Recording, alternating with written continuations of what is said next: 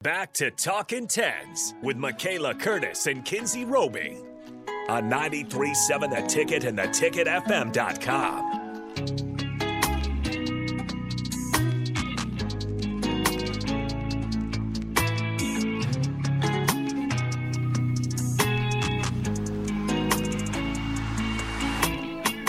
All right, welcome back into Ticket Weeknights. I am Harrison Arns with Kinsey Davis and Reagan Hins. A little bit of a change up to the lineup, a little bit of a spillover tonight, but that's all right. It's kind of good to get a crossover, especially since we're talking the last segment. You guys have sports that kind of hinge on some of the same values in terms of it's an individual sport, but you're not judged necessarily by your time or your points or your strokes. No. It's going to judges. It's very similar. Yeah, there's a lot of similarities. So I guess what I want to ask next is we were kind of talking about the judges, and we kind of got it from Reagan where she's seen instances where maybe there was some bias, but obviously you can't control anything about that. And then you kind of talked about your process of getting through the judges, that you're just going to do your routine. But have you ever been in a situation where you've tried your best, but you've been a little eyeing the judges a little bit on, like, you can't really figure out what's going on with the scores? It's all over the place. Yeah, definitely. Obviously, we're all probably a little bit biased ourselves as well, because we know, like, how much work we've put in or, like, what the routine kind of, like, should look like. So if we hit it good for us, we're like, no, that was good. Like, yeah. But it's different when I have my bar coach, my head coach, fans, the rest of my teammates. Like, there's a bunch of people that can clearly notice the biases. And they're not even, like, super significant. It's just little things. Like, you're never going to fully agree with the judges, I feel like, but we try our best to, you know, if there's a score, like, hey, fair, like, I would have liked it to be a little higher, but, like, I understand that, like, it probably looked like that. So we mostly try to be like that. Sometimes if we don't agree, then yeah, we'll get have a reaction to it. Try not to obviously, like, be super obnoxious to the judges or anything, but sometimes it's like, are you kidding? Like, yeah.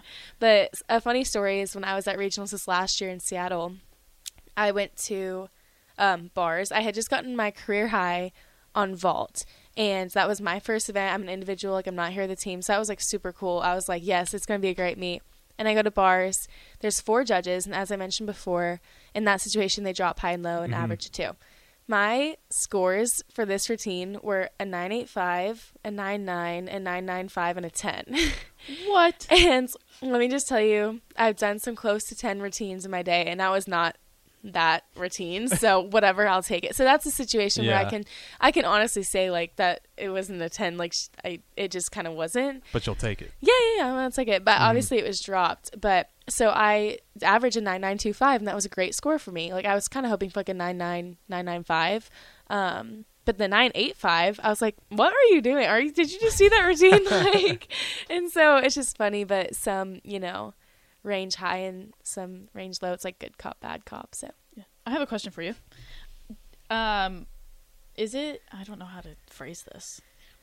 Does it affect you at all that, like, fans are, like, screaming like during they're loud during your competition? Because, like, people will cheer, they'll be like, Reagan 305C 2.8, and then a whistle will go off, and once that whistle goes off, you're silent.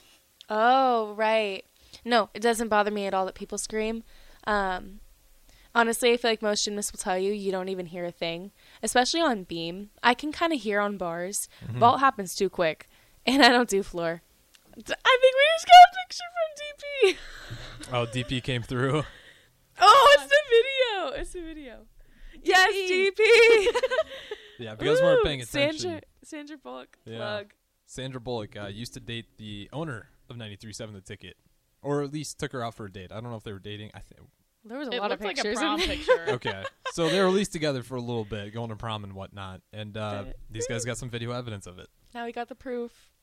But yeah, so going back to what you said, on beam, I'm so in my head. I mean, gymnastics is seriously like 75% mental. Yeah. So it's kind of like what you allow to hear. I guess some people could be like, oh yeah, I hear it. But me, it's just like me, my thoughts in my gym. And, you know, if you're a little nervous.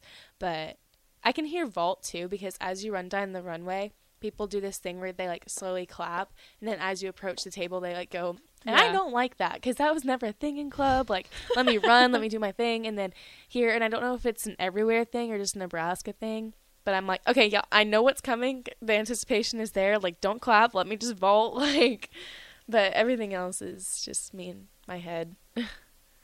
So when you guys you're kind of in the same sport in terms of how it's judged anyways. What's like the mindset that you're going into when the whistle goes off? Are you, like you said, do you feel that anxiety, or when that whistle goes off, are you pretty much locked in at that point and there's nothing that's really going to deter your focus other than someone falling down the stairs? That's kind of when your practice comes into play, because I think I've said this on the show before. Once I get on that board, like a light switch flips. Like I'm ready to go. When, like, obviously before the whistle blows, like I can pick out people I know. Yeah. Like I can hear my dad, "Let's go, Reagan!" and like stuff like that. Like I can pick that out. And so like that I guess makes me more nervous, because I'm like, oh my gosh, I actually know these people. Like I have to see them after. Like, but I think it's just like my practice comes into play, and like, yeah, I'm nervous, but I'm like, my body knows what it's doing. Like muscle memory will take over. That's true. That makes sense. So how do you feel about the silence? I guess it's like normal. Like that's just how it always is. I have mixed feelings about it, because at practice we're always listening to music. Yeah. And so like I'll have my headphones in during like the competition and stuff. But he sent me a space. It's one oh, there we go. Okay. The video didn't come through. But like you'll get to the meet and it'll be completely silent, and you're just like, me alone with my thoughts.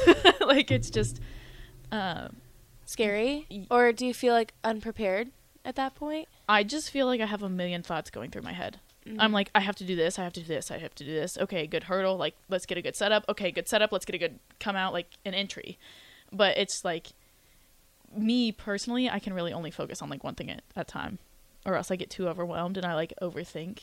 That probably makes sense though. You wouldn't want to think about everything ahead. You just want to nail your first whatever that dive is, and then just keep piecing it together. So sometimes you'll see, like, as soon as that whistle blows, you'll see people already starting like their approach, because they don't want to have to think about anything. I think that's probably the route I take. I never thought about that either. I'm like, I mean, I can put it together when you tell me, like, oh, that's right, that it's silent and that it's, you stand there for a little bit, but I don't think about it because it's not my sport. Yeah. But for us, we always listen to music in, like, the arena and loud too. Like it's the norm, because people try to make gymnastics meets fun. Yeah. So it's like, there's the dance cam and there's the finish the lyric thing.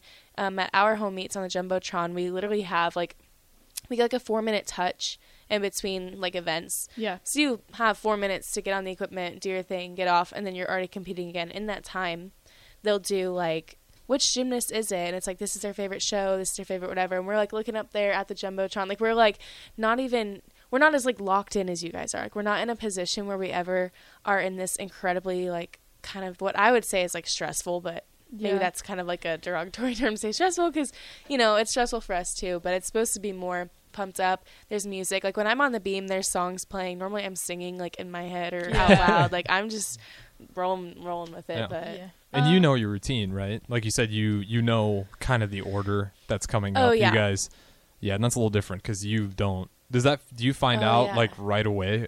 Right before the meet starts, the order comes. Like what dives you're doing, but you don't know what the order is. And I mean, I don't know. We don't necessarily try to make dive meets fun. They're just long. Like Big Tens is like 3 hours long. And so like we just put our headphones on and we're like, but I'd say like we kind of have to keep our like, I guess, anxiety or stress at like a bell curve, because if it gets too high, then you're like freaking out and like tense up, and you can't be tense. Like you. Yeah. Yes, exactly. And if you're not like nervous enough, then like you don't have the competition feel.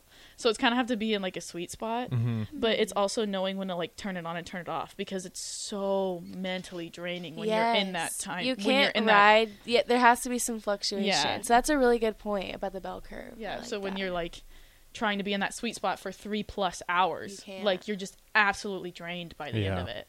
So is that something you guys track, like the heart rate and stuff for like practices, or? Because you say bell curve, like do you have something that's actually tracking your heart rate? No, We've talked about it with Sports Psych before. Like that's Okay. where the bell curve idea came Okay. from. And we kind of it's kind of just trial and error during like dual Mm-hmm. meets. We're like, all right, what works, what doesn't, like, and then when it gets to like championship season, that's when we're like, okay, we know what works, we know what doesn't. Time to put it into play. That makes sense. And then I guess how long it probably varies, but if you got like a Big Ten meet, how long is that taking for you? Big Ten is probably similar. It's probably almost like 3 hours. A dual meet will be like 2 hours. Okay. The thing with Big Tens and Big Fives is we'll have a bye Mm-hmm. because there's only, I mean, you guys just do one event, I guess, or like apparatus or whatever. Yeah. But there's way more teams than events. So we'll have, if not one bye, at least, or if not one, two. So that's exactly like just letting down and then building back up.